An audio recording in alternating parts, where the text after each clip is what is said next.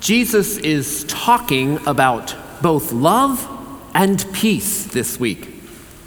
So what's more important, I ask you? Love or peace? And which comes first? Peace or love? Once you are at peace with yourself, you can enjoy love more vibrantly and develop healthier relationships. Love is beautiful and important, but when things do not go as planned, your inner peace will never fail to catch you when you fall. That's why peace is more important than love.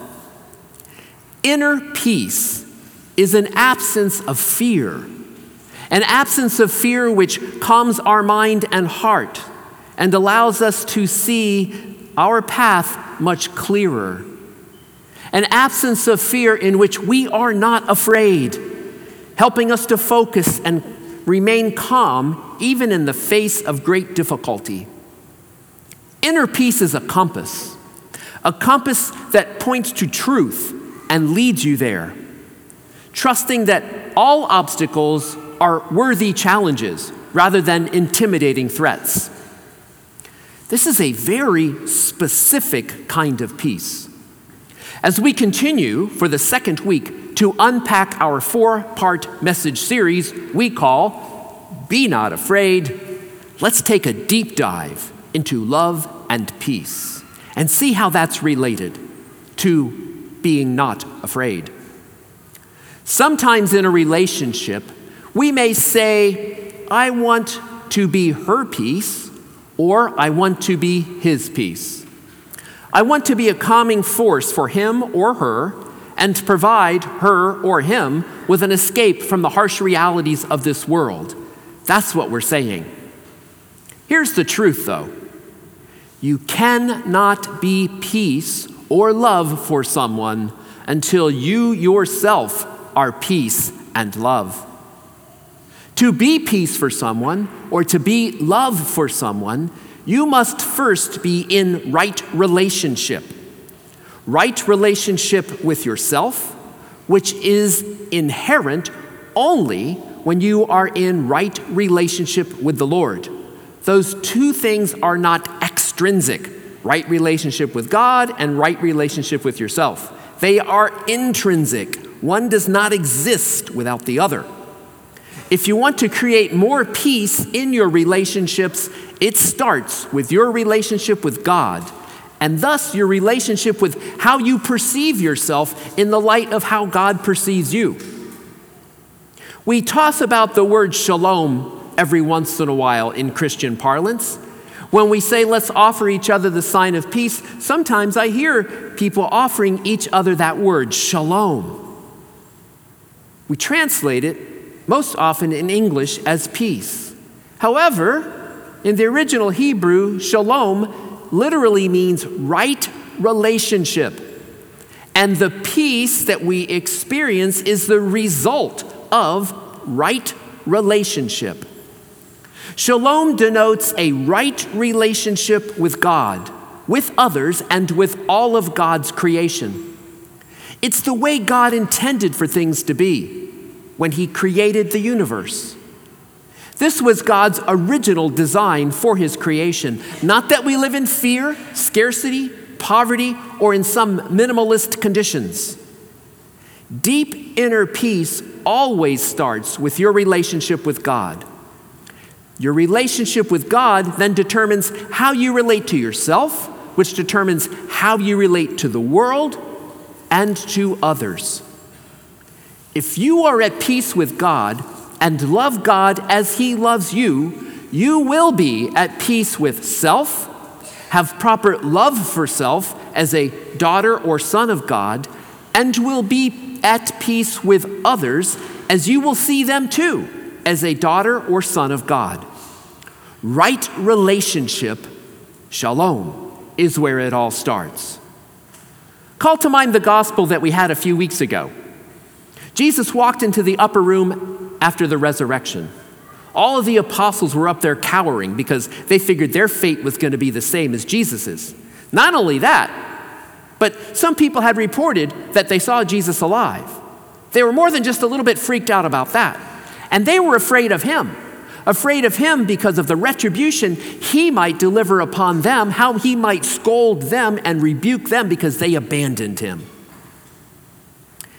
And there Jesus just appears in that upper room, walks right through the doors, it says, as they are locked. And he sees the disciples there who abandoned him when he was arrested and crucified. What does he say to them? Peace be with you. Shalom. In other words, I have come for right relationship with you. He tells them again in the gospel today that he's come to give a special kind of shalom, a special kind of peace, not the peace of the world, but his peace of right relationship. And he says, because of that right relationship, our hearts should not be troubled or afraid ever. I realize that's a bit idealistic, but it's something we can strive for. Some people actually think that relationships are not important. Maybe you've heard it said, I'm a rock, I'm an island, I don't need anybody else. However, human beings are defined by their relationships more than anything else. Relationships tell us who we are. They tell us whose we are and what is expected of us. Our relationships define where we've been, where we are, and where we are going. The relationship of your dreams, where there's authentic connection and you feel genuinely loved, accepted, and honored just as you are, believe it or not, is completely possible when you realize it all starts with God and you. When all is said and done, the only relationship that defines who we genuinely are is our right relationship with God, our Creator. The Bible tells us that we are the only creature created in the image and likeness of God. We're made in God's image. Maybe it's hard for you to fathom, especially if you don't think too much of yourself, but you are God's masterpiece. It's not arrogance to say humans created in God's image are therefore the only thing in this world of inherent value. Strictly by your birth, you are created in God's image and have that inherent value as a son or daughter of God. We're the only creation that Jesus was willing to die for. We're the only creation in this world with whom God wants a relationship. You are special. You and I, we are special. Being made in God's image cannot be taken away because someone simply deems you unworthy. It cannot be taken away because someone treats you with prejudice or a lack of decency, because your worth is not defined by them. Your worth is defined by God, and God says you are special. You're worth all the effort it took to make this world. You're worth the sacrifice of his Son. You're worth every event that has shaped God's will since the beginning of time. You are valuable because God says so. That right relationship, that value defines you above everything else. However, our relationship with God also has to be defined on his terms because he has ownership of our past, present, and our future. God is faithful, faithful to forgive a genuine heart, guide a willing servant, and uphold the promises that he makes to those who faithfully endure. We can trust the one who does not change, cannot lie, whose mercy is everlasting, and whose truth endures to all generations. Without any hesitation, our relationship with God should also define how we perceive those who God brings into our lives. We should see the rest of the world as God does. The people we run across in every circumstance are also made in his image. They are also God's masterpiece. As hard as it may be to imagine for some people that you know, they too are God's masterpiece in the making. Just like you, he continues to paint their portrait, We're all masterpieces in the making. And when we realize that everyone can connect to God in the same deeply meaningful way that we do, our appreciation for their soul and its well-being should encourage a right relationship that is significant, selfless, and sacrificial. A relationship defined by mutual appreciation of the one who made us is a right relationship that will endure. In those instances, it will be a relationship devoid of all the stuff that makes our world sometimes unbearable, and the people that we run across sometimes insufferable. Notice also, though, that Jesus says in order to be in right relationship, that is, in order to experience this deep inner peace and inner love in the best sense, we must keep his word, he says in the gospel today. That is, we must do the things he tells us to do. He comments elsewhere in the gospels, "Why do you call me Lord, Lord, and not do the things I tell you?"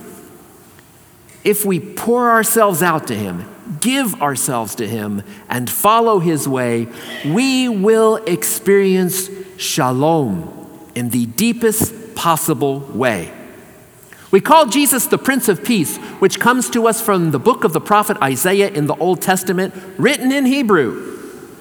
So more accurately, Isaiah is saying Jesus is the Prince of Shalom, the Prince and teacher of right relationship. Shalom informs your every action and your relationships, and thereby informs the very way that you live your life. We're not talking about superficial peace and love. I think that's obvious at this point. This is a deep inner peace, without which you will never experience true love or true peace. Those are all the things we want you to know today. This is what we'd like for you to do. Ask God to help you identify a place of unrest in your life, a place where you experience a lack of peace, and help you to see that that unrest is a lack of right relationship with your Creator.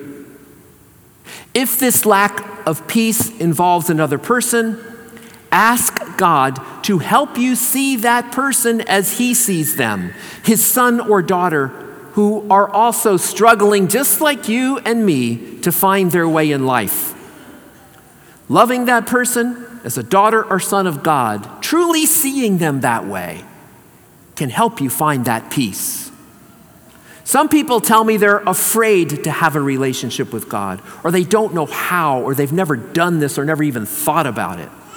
If for some reason that defines you, ask the Holy Spirit to help you.